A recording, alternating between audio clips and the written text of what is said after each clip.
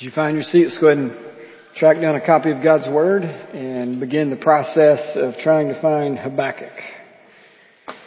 We'll be in Habakkuk chapter 3 this morning. If you don't have a Bible, there should be one underneath the chair somewhere around you. If not, we apologize. Habakkuk chapter 3. No shame in using the table of contents to find that. As always, if you need a copy of God's Word or know someone who does, those Bibles in the chairs are our gift to you. We'd love for you to have it. We will not tackle you at the door if we see you walking out with one. All right, so we've come to the end of our journey in the book of Habakkuk. If you are a guest, welcome, or a member who's just not been here over the past few weeks. This is the fourth and final week in Habakkuk. Don't worry, hopefully you will not be lost if you've missed the previous three sermons. There's still a ton for you today, as well as just a reminder of things that we've covered.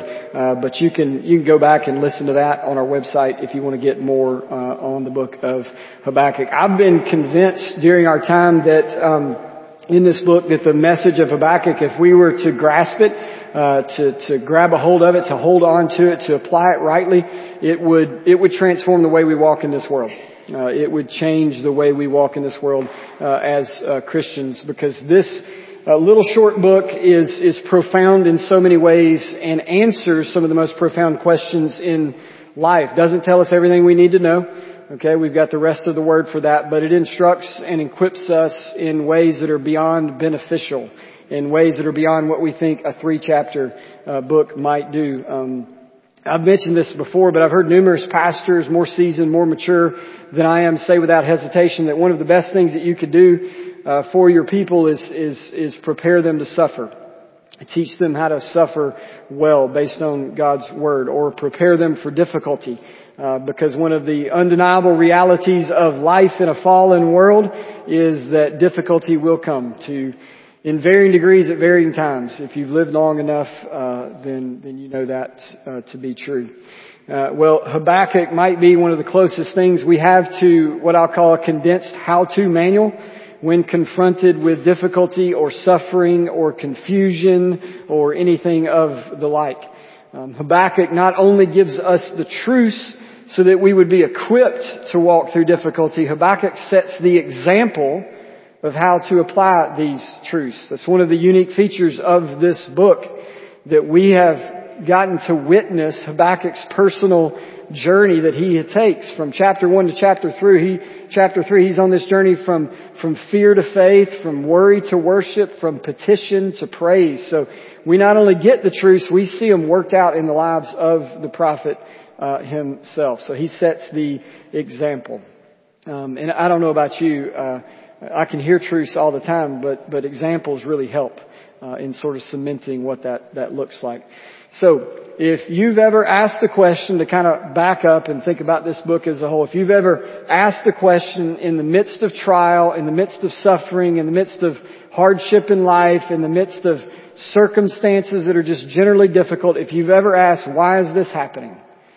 And to add to that, why is this happening and where is God while it's happening? Why is He not doing anything? Why is He not responding? If questions like that have ever come to your mind or been voiced by you, then Habakkuk has a ton to say to you.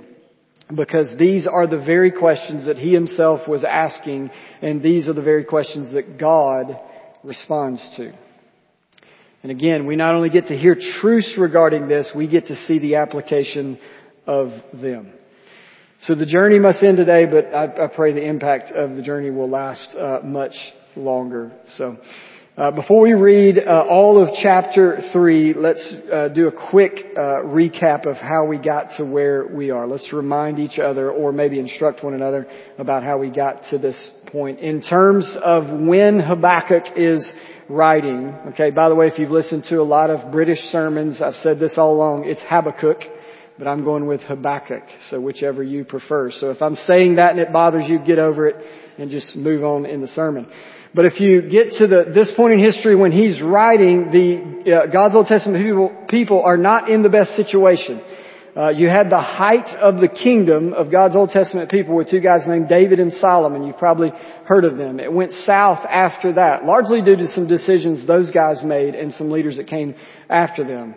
But at one point you ended up with two separate kingdoms. So one kingdom split into two, one in the north, one in the south.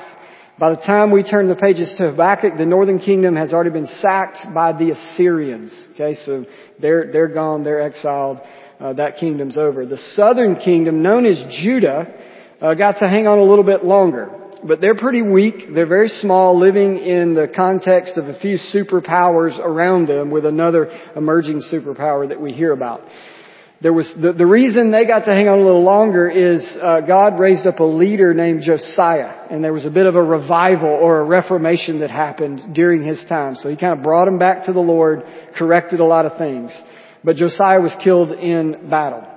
And as I've mentioned along the way, the common theme in the Bible of good kings have bad kids, that continues. And so the heir apparent comes in, kind of wrecks things, and they go south pretty quick in Judah. And when you get to chapter 1 of Habakkuk, you can tell there's just moral chaos.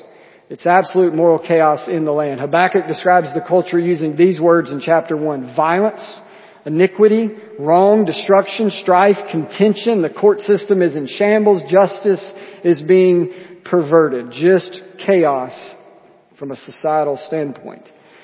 And what we have at the beginning of the book is Habakkuk questioning, complaining to God, biblically speaking, about why are you not listening? Why is this happening? Why are you not doing things? He's actually asking God to judge His own people. God, why are you not judging your own people for what you are seeing here? He's looking at the landscape of His own people and complaining about God, why God's not bringing judgment. And apparently He's been complaining for a while because He says, how long, O Lord? How long will I cry and you not listen? But God finally responds, as we saw, but He does not respond in a way that Habakkuk was expecting. God lets Habakkuk know, I'm going to take care of the situation, but I'm going to do it through some unusual and shocking means. He tells the prophet that he's in the process of raising up another nation to judge His own people. We learn that God's going to use the Babylonians, the Chaldeans, one of the most ruthless nations to ever exist, to judge His own people, to punish His own people.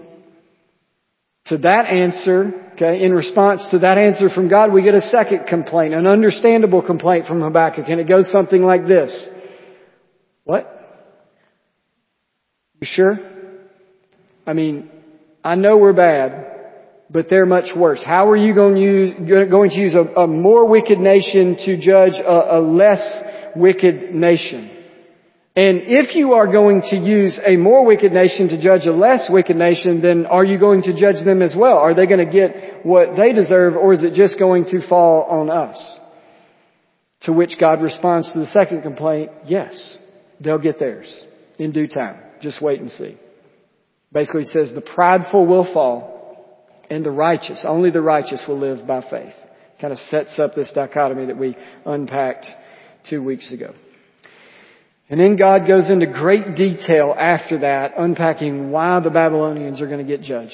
He just unpacks their pride and their evil and in really specific ways, and then how He's going to sort of bring about His justice on that. God makes clear through His second response that He remains in charge, that justice will prevail, that His purposes will win. It may not happen in our timing or in our preferred way, but He tells Habakkuk, wait for it.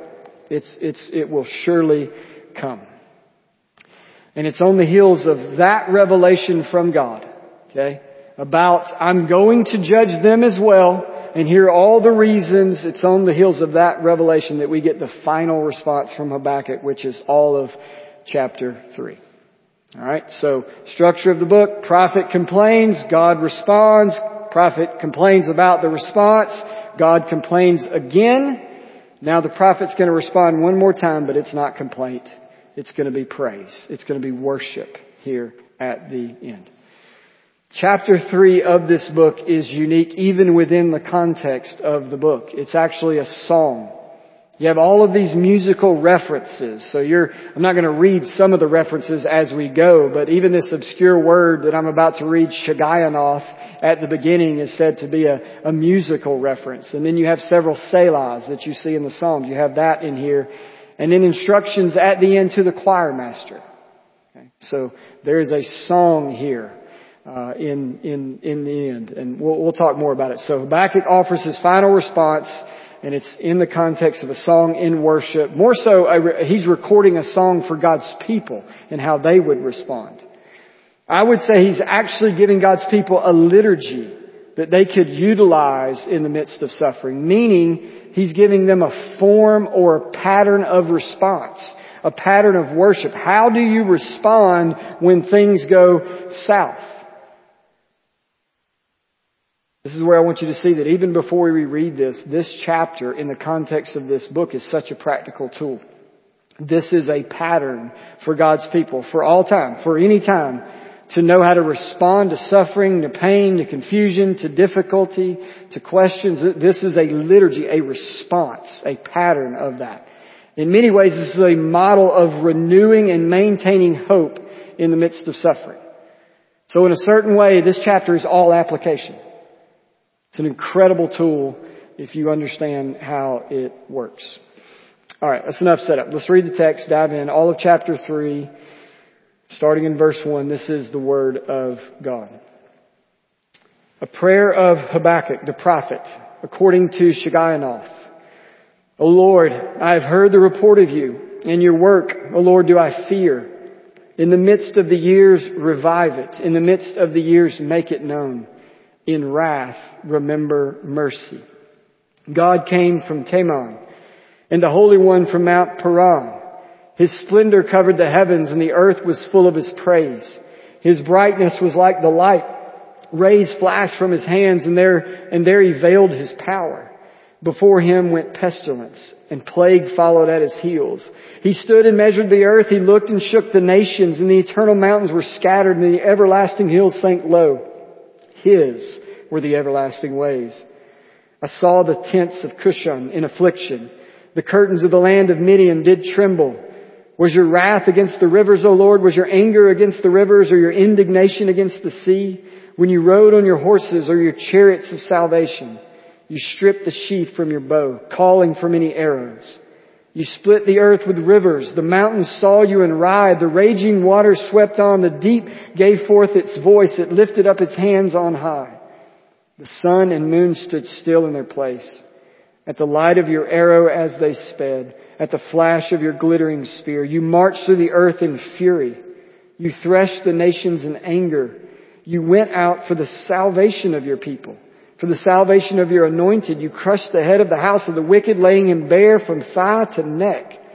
You pierced with His own arrows the heads of His warriors, who came like a whirlwind to scatter me, rejoicing as if to devour the poor in secret.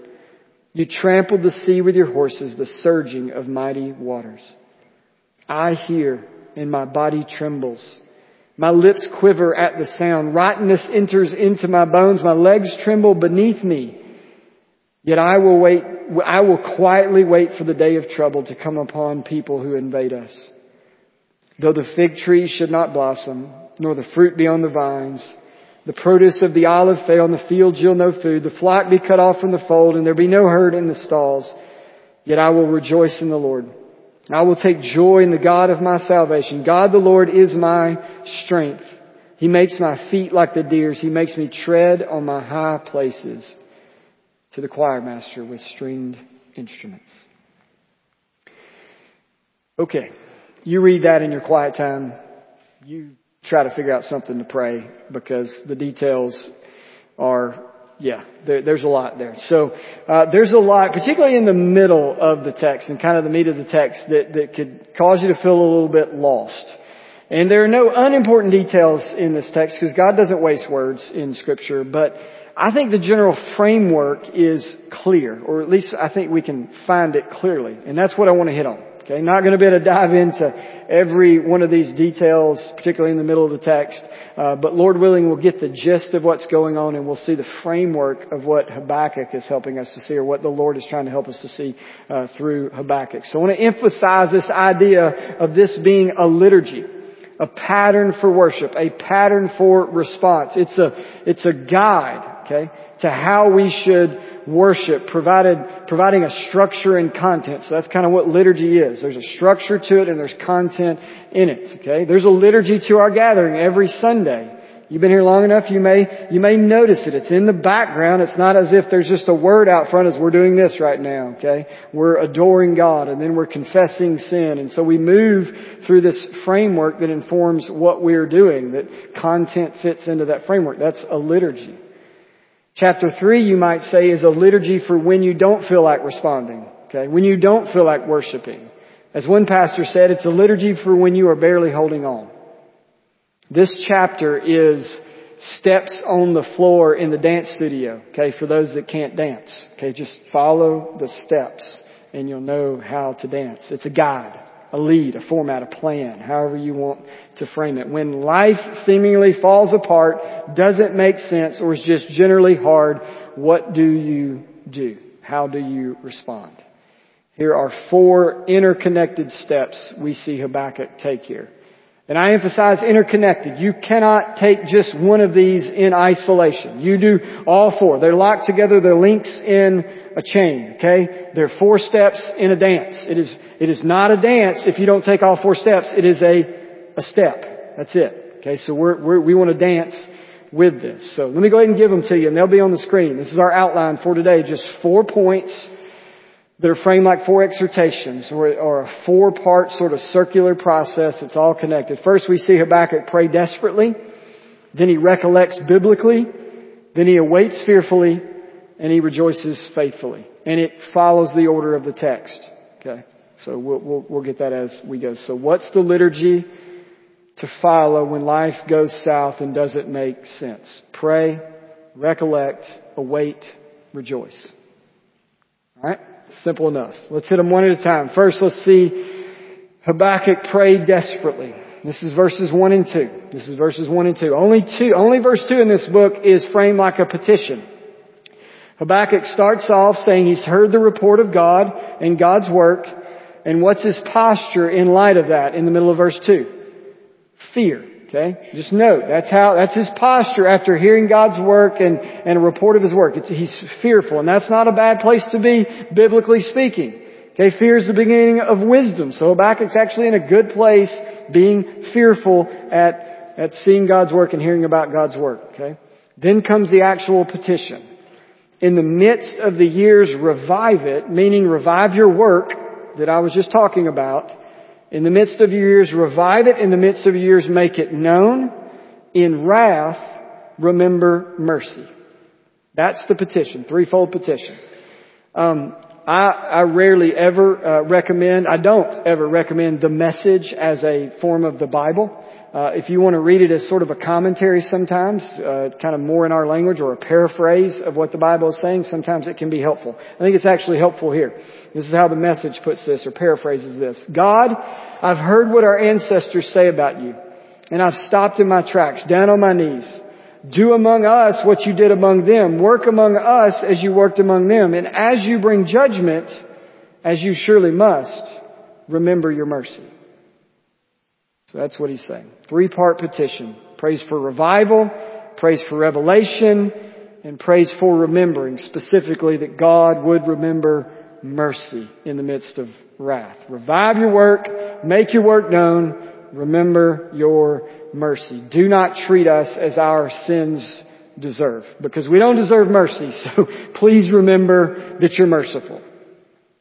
One writer noted how it comes off as if Habakkuk has broken out the picture album and he's flipping back through pictures of things that have happened before he came on the scene. He's looking over old pictures of how God worked in the past, and he sees snapshots of how God responded and worked before. He says, God, I've seen the pictures, I've heard the stories, now do that again. I want to see you do that. Act like you did before. Yes, display your wrath. We deserve your wrath. The nations deserve your wrath. But remember past times of mercy as well. You are a merciful God, slow to anger and abounding in steadfast love. Don't forget that part. You just imagine Habakkuk just keeps hitting that note louder and louder and louder. You know, what's really interesting here is what Habakkuk doesn't pray for. He doesn't pray for escape. Doesn't pray for things to get better. Doesn't pray for relief. Doesn't pray for more understanding. He's to the point he's heard from the Lord. He's praying now for the Lord's work to be done and His purposes to be fulfilled. In short, he's praying exactly what Jesus taught His disciples and taught us. Your will be done on earth as it is in heaven. Now, just pause right there. That doesn't mean we can't pray for escape or relief or more understanding. In certain ways, that's what Habakkuk has already prayed for, that we looked at. But eventually God brings you on a journey to this point where no matter what the petition is, there's an overriding request that has to trump all of the petitions. Your will be done.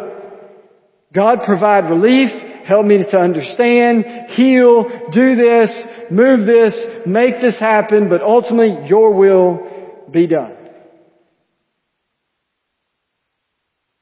Habakkuk is showing us this, that amidst all the difficulty in life, his ultimate desire was that things be set right according to God's plan, not his own.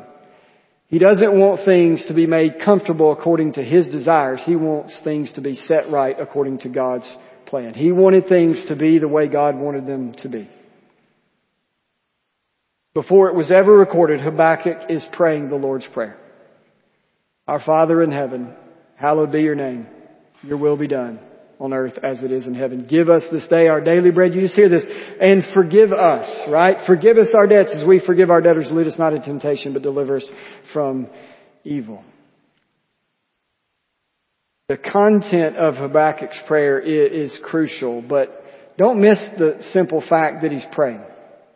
That he's praying. It's a difficult situation to comprehend. He's already prayed. He's gotten a response from God. It's like he prayed and he was met with counsel from God's Word.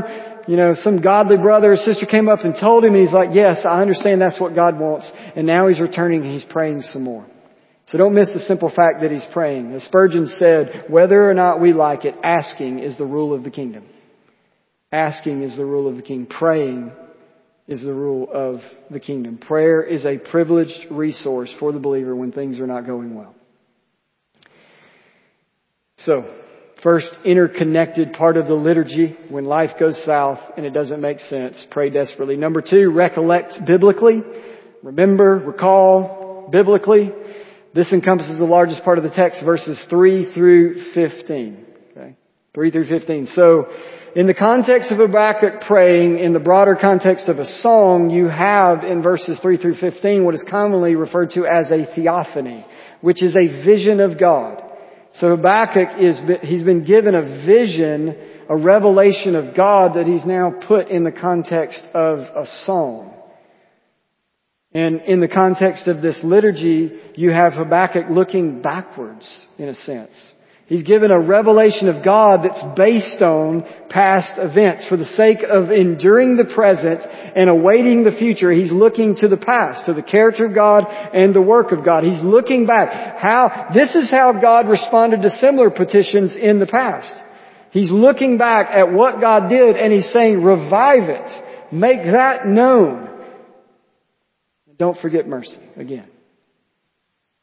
What Habakkuk is doing here in the middle of the text, in the largest part of the text, is, I think, really the foundation of the liturgy. It's the glue that holds all of this together. What comes next, okay, awaiting fearfully and rejoicing faithfully, those are not possible without this. They are not possible without this. As one pastor said, Habakkuk and really all of God's people are strengthened in the present by looking to God's faithfulness in the past, which provides hope for the future. Okay? So you look to the past to find strength in the present and hope for the future. There's a lot here that Habakkuk is looking at. Most of it, okay, if you have a familiarity with the Old Testament, particularly the book of Exodus, there might have been words in there or scenes in there that triggered memories for you of the Exodus, of God leading His people out of slavery in Egypt. And there's other stories brought in. Some of it's kind of hard to tell exactly what event He might be referencing. We see the sun standing still. That takes you back to Joshua battling the Amorites. But there's just reminder after reminder here of what God has done, how He's acted in the past. He brought His people out of slavery, parted the Red Sea, He brought plagues, He led them through the wilderness, He delivered them from enemy after enemy, and then finally into the Promised Land. There are some massive themes here of the incomparable character of God. Okay, verse 3 starts by recalling the splendor and glory and presence of God, okay? God came, okay? God came from Teman, the Holy One from Mount Paran. He actually came, His presence, and He came in glory and splendor. Verses 4 through 7 are recalling God's power. He stood and measured the earth. Notice this. He looked, and what happened? The nation shook. Like every now and then, on a good day, I can look at one of my kids misbehaving and there's a little bit of trembling, but God looks and the nations shake. Power. You see references to His eternality, His unchangeableness, His immutability. A theological term there. Into verse 6, His were the everlasting ways. That's good to know right here for Habakkuk. He's recounting that God doesn't change. His ways are everlasting. You see emphasis on His wrath in verses 8 through 12. His salvation and mercy, verse 13. Go from the end of verse 13 through 15 and you have justice. God actually turns evil on itself. He uses their devices against them. I'm going to take your own arrows and I'm going to kill your soldiers with your own arrows. Perfect justice. Just pulling image after image, story after story to say, do you remember what that was like? Do you remember the stories that you've been told? You think about in our context, this is telling you as adults. Do you remember Sunday school? You remember how God did this and that. All those stories that we tried to make fun and give you a coloring book and try to set it to memory and you had memory verses. Do you remember that? Do you remember that God is faithful? Recall all of that. It's built into you. That's what He's saying to His Old Testament people here. Stand on those. Stand on the character and work of God in the past. Remember the past and let it serve as an anchor for the present as you wait on the future. Just think about this in the context of the book here. So God has made clear He's going to punish sin in the camp. There's sin in the camp of His own people, amongst His own people. Going to use the Babylonians to do that. They're going to be His instrument, and then He's going to punish them. Justice may be perverted among God's people, but it's perfect among God. So He's going to carry that out. So Habakkuk is bringing in the past to show how God has acted in this way before, and that He can be trusted to carry this out. But He can also be trusted to have mercy on His people. Those that live by faith, He can be trusted to have mercy. In wrath, remember mercy. Remember that God acts for the salvation of His people. Verse 13. Here's a clear summary of the theophany. The purpose of the theophany, this is from one commentator, is to provide assurance that God would crush the head of the wicked and ultimately deliver His people. It's really not that complex. There's a lot of details that throw us off, but the purpose is to provide assurance that God will crush the wicked and He will deliver His people. This section exists here to make the point that God has never proven Himself unfaithful. At any point, in any way, at any time, God has never been unfaithful. As one writer said, God is always faithful, and we can stand today and step back from the most gross problem, from the most unbelievable perplexity, from the most confusing dilemma, and we can say, I don't understand the problem, but I understand this. God is faithful, and He always has been, and He always will be. You know, from our vantage point in history, we have these same stories. Again, think Sunday school. If you grew up in the church, you have these stories sort of embedded in you. So we can still look back on those stories. But we have something to look back on that Habakkuk and God's Old Testament people really could only look forward to, and they weren't even 100% sure about what it was going to look like. Okay? They just had prophecies about what they could look forward to that we get to look back on with clarity. We have a cross to look back on. We have an empty grave. We have a resurrected and ascended Savior. We have the Acts of the Apostles. We have the letters to the churches. We have the book of Revelation. We have a couple of thousand years of church history to see God's faithfulness. I think in so many ways, this text, particularly verses 3 through 15, is a preach the gospel to yourself exhortation kind of text. This is a call to recollect how Christ died for the ungodly. How through the cross, death was swallowed up in victory. How there is therefore now no condemnation for those who are in Christ Jesus. How nothing can separate us from the love of God in Christ Jesus our Lord. How to die is gain and to live is Christ. This is a reminder of those truths. A reminder that the worst thing in this life is a momentary light affliction that's not worth comparing with the eternal weight of glory.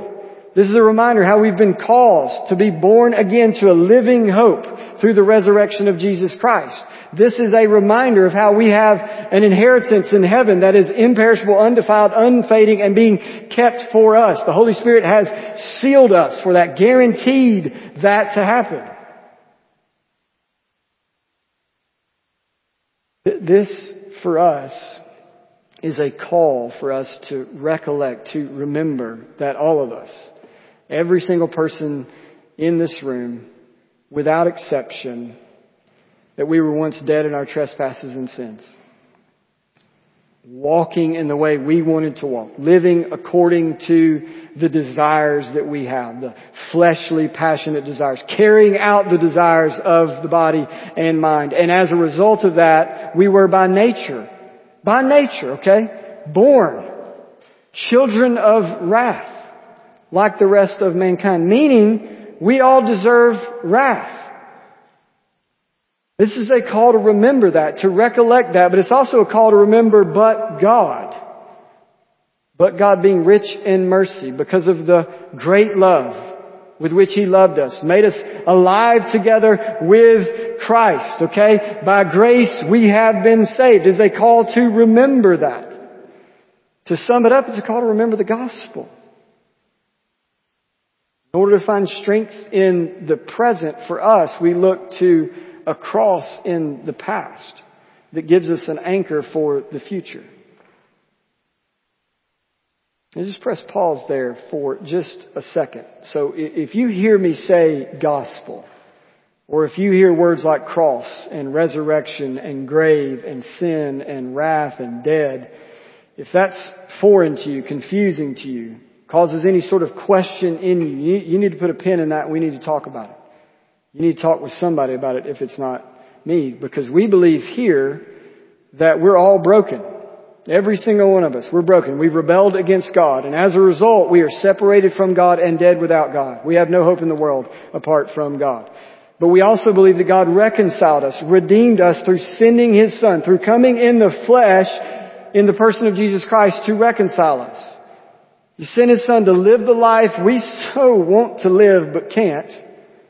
To die the death that we all deserve to die. And then to rise from the dead, just certifying that everything He did was true and valid and sufficient. We believe that our only hope is through faith in everything that He did and not in anything that we can do. So, broken people. We are not a perfect people. We're a rescued people. We are not a good work save you kind of people. We are His work saves us kind of people. So if any of that sparks a single question for you, put a pin there. Let's talk about it. Let's chase that down. Next part of the liturgy. What else do you do when life goes south, doesn't make sense? Pray desperately, recollect biblically, and third, await fearfully. To be transparent, this section bothers me. This is just verse 16. You could reference other parts of the book, but verse 16 again. I hear you, Lord. All that you've showed me is crystal clear. I've complained. You've responded. I get it. I hear, and my body trembles. My lips quiver at the sound. Rottenness enters into my bones. My legs tremble beneath me. Yet I will quietly wait for the day of trouble to come upon people who invade us. Try and paraphrase that. So, not the Message paraphrase, the Corey paraphrase. Lord, I get what you are going to do using the Babylonians. I get that you're going to use them to crush us for our sins, rightfully so. No argument for me. I get that you will eventually bring justice to them. Again, I have no argument there, but it scares me to death.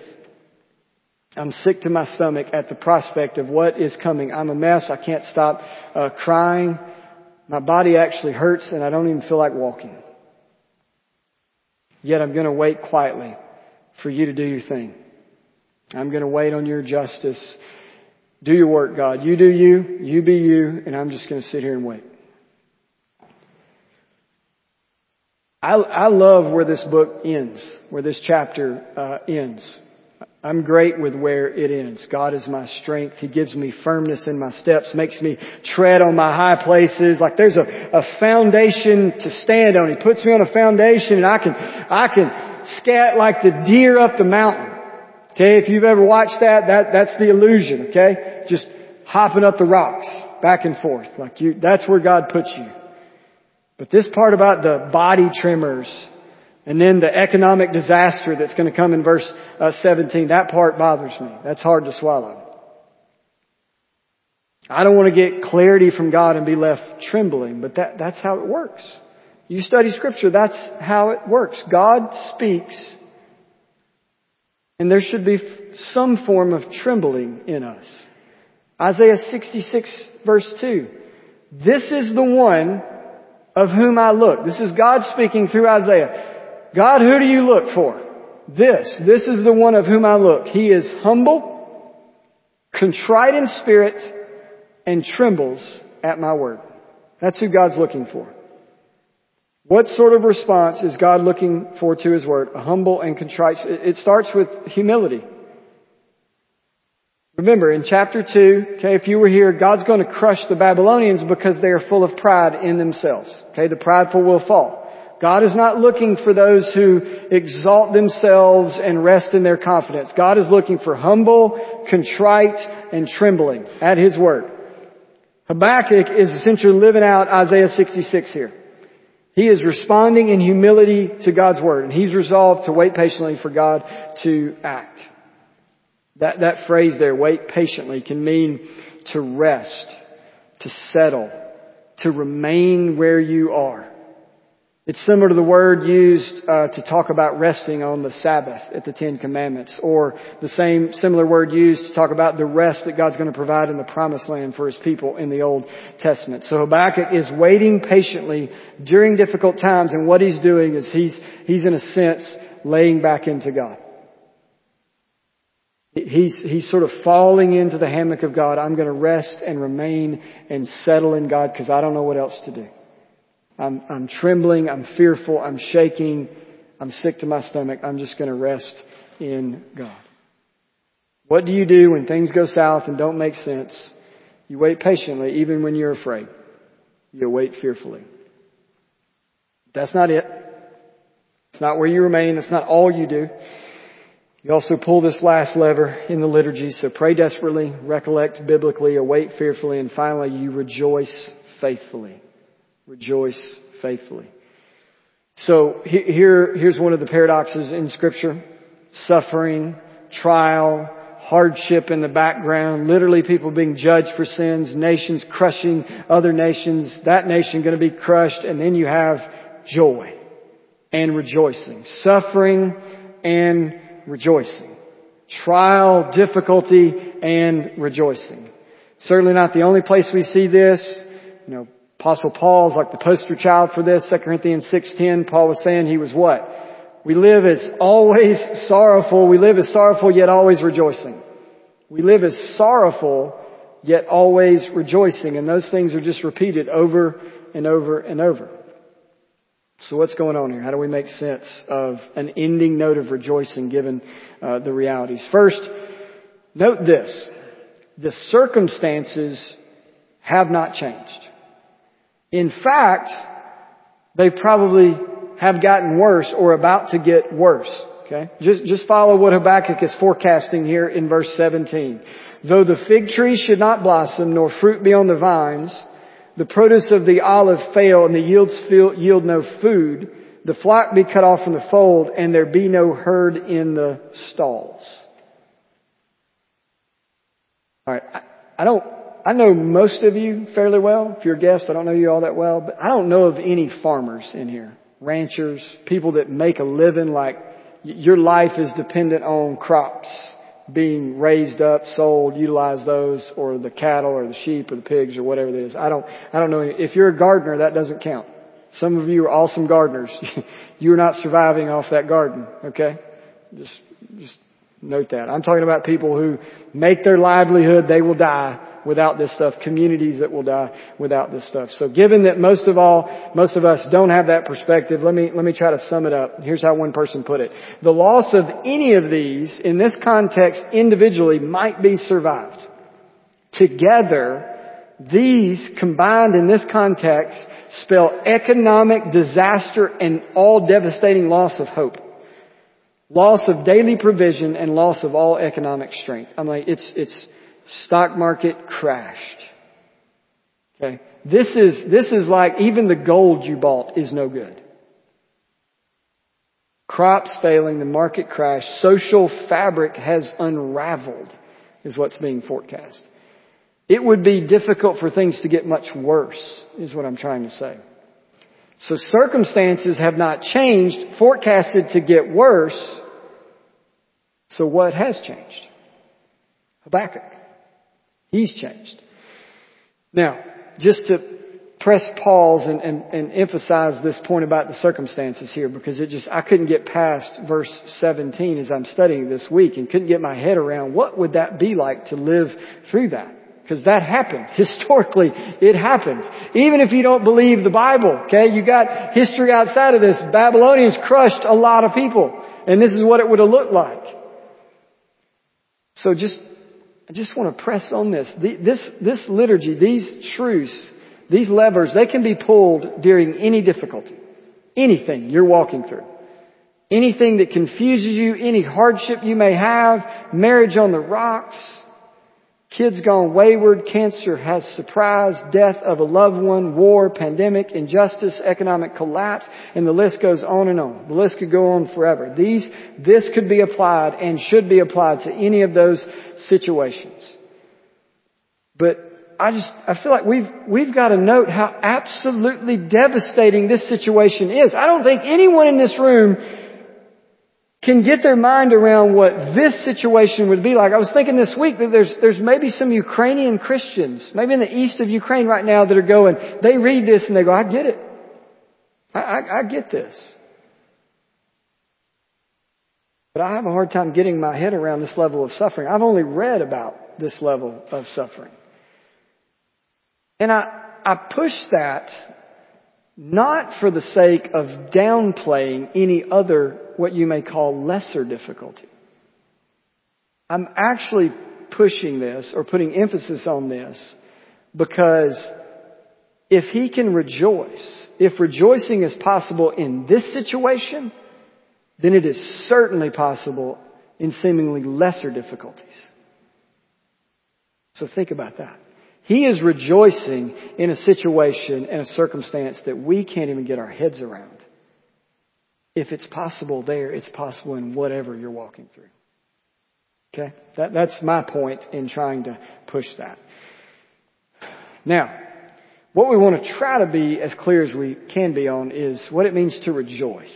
That's a tough one. Because our default goes to happiness, right?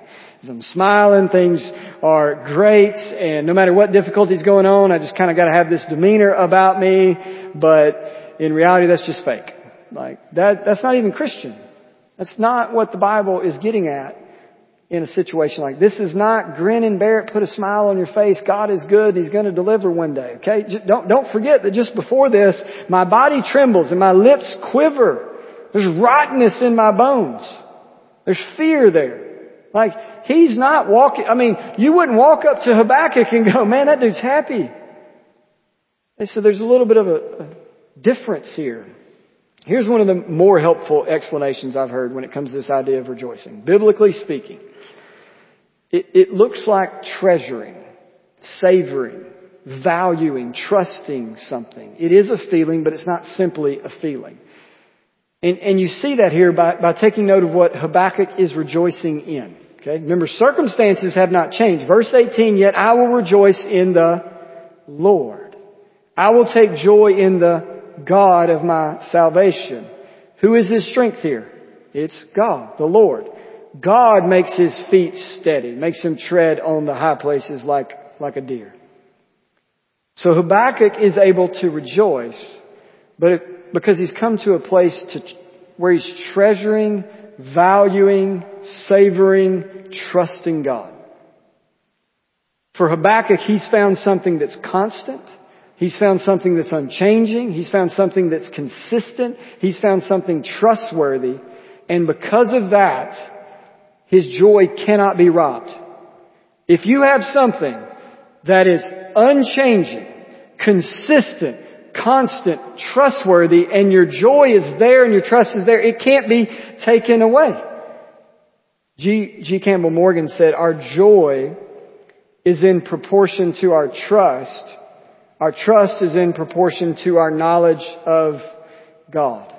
So this is what makes the recollecting biblically part so key. Because if joy is proportional to trust, and trust is proportional to knowledge, and again, biblically, when we talk about knowledge, there's an intimacy there, not just a head knowledge. So don't just go there, well, if I know more facts about God, I'll be okay. No, it's if I know God more intimately. So joy tied to trust tied to knowledge, then the right knowledge of God is key for increasing joy in God. So for Habakkuk, God didn't change the circumstances. He changed the man to meet the circumstances. That's a part of what it looks like to live by faith that he spells out in chapter 2. The man, the person, you are changed to meet the circumstances. The circumstances aren't changed to meet you. He knew that he had something constant, unchanging, consistent, and trustworthy. It's kind of like, if your house is built on a hillside, and that hillside is not rock, okay? And you have seen in the past mudslides. Like, you're going to come home, and anytime it rains, you're going to be a little fearful of what's going to happen to your house. But if you were there and that house was built and the foundation went on solid rock, just bedrock, like, you walk into that house and you live in that house with a little more security, okay? Or if it's brick or stone or concrete, like, you just feel a little more secure. Like, I don't want to be in a trailer when a tornado comes. I feel a little better in, an elementary school that was built in the 50s and it's solid poured block. So there's something more constant and unchanging there. All right. It's really about, if you think about it like this, it's all about where your ultimate goals are. Where does your trust lie? What's your aim in life? For instance, and you could put whatever you want in the blank. If your goal is, say, success, that's where the blank is. If your goal is success, then you will not rejoice in God if you are not successful. Okay? It's just that simple. But if your aim ultimately is to know God, to glorify God, to see His purposes and His ways, to see that manifest itself, to see God win, Basically, if your goals line up with God and they're founded in God, then you have something to rejoice in at all times, because those things will come to fruition. He will not change. It will happen. It is secure and promised. Spurgeon would say that you can rejoice at all times if you are founded in God, if your goals are in God, because you have put your joy where the enemy can't reach it. You have put your joy in a place that it cannot be robbed any longer. You know, it's interesting. I didn't know this till I was studying for the sermon, but Jonathan Edwards, of all people, like one of his first sermons in his career was on happiness. For some reason, I can't picture that being the first sermon out of the gate. But Edwards says can be happy because of three things that are true in Christ. And I think this ties in with everything we're looking at here. That you can have a lasting, sustaining happiness or joy in the Lord because three things are true in Christ. First, all our bad things will turn out for good. Second, all our good things can't be taken away. And third, all our best things have yet to come. Okay? Habakkuk can rejoice. We can rejoice. Any Christian can rejoice because all bad things will turn out for good. Nothing truly good can be taken away. And all the best is yet to come. If you think about this from a New Testament perspective, then Christian joy is what we have regardless of circumstances because of Jesus, because of what He did, because He lives, because we belong to Him, because He's making all things new, because He's coming back, because He promised to never leave us nor forsake us. Because we have houses built on rock and not on sand, to use an illustration from Jesus. Again, all of this goes back to, that's why I said that the recollecting biblically is kind of the glue that holds all of this together. It's key. And when I first started the sermon, I usually about Friday or Saturday, I look up and realize we're doing the Lord's Supper this week. And so I can't think of a better way to end this book and this sermon given what we just covered. This is one of the most profound means for recollecting biblically, if you think about it. I mean, what has God given us in terms of a means of grace? That is, what else is specifically meant to cause us to recollect biblically what has been done for us? So, I get, joking with Nicole. It's like I don't know how to end this thing, and it's like, there's the Lord's Supper. The Lord said, I got an ending for you. Just land right here. Land on remembering. Remembering what? What I have done for you in Christ to reconcile you to myself. Let me go ahead and get those that are serving to come up. And let's think about how this connects with this liturgy that we just walked through, okay? If we are going to get an opportunity for immediate application. Immediate application. You do not have to leave this room to apply this. But when you leave this room, please apply this. But here's an avenue to pray, to recollect, to await, and to rejoice. All through this meal. So, I know some of what some of you are walking through. I don't have a clue all of what all of you are walking through. So I don't know where you are. Maybe things are generally good for you personally, but maybe you're just not, you're a little confused by events in the world and things that are going on. Maybe that's where you are. Praise the Lord that things are good for you personally right now, but if you look up and go, man, there's just a lot of chaos in the world and I'm wondering where God is. Well, here's an opportunity no matter what you're walking through, no matter what you're dealing with. Okay. Here's an opportunity to follow the example of Habakkuk. So I'm going to pray and then we'll distribute these elements. But this is an opportunity for you to pray to God. Okay. As this is going out, be in prayer. God, revive your work. Okay. You've worked in the past. I've seen what you've done in the gospel. Like just renew that in us and beyond us. Make it known. Make it known. Okay, we know that wrath is coming one day, but remember mercy. There's a lot of people that need mercy. I need mercy. Remember that. Okay? Recount the gospel. Remember Jesus in your place as you get this. Okay? Recollect biblically.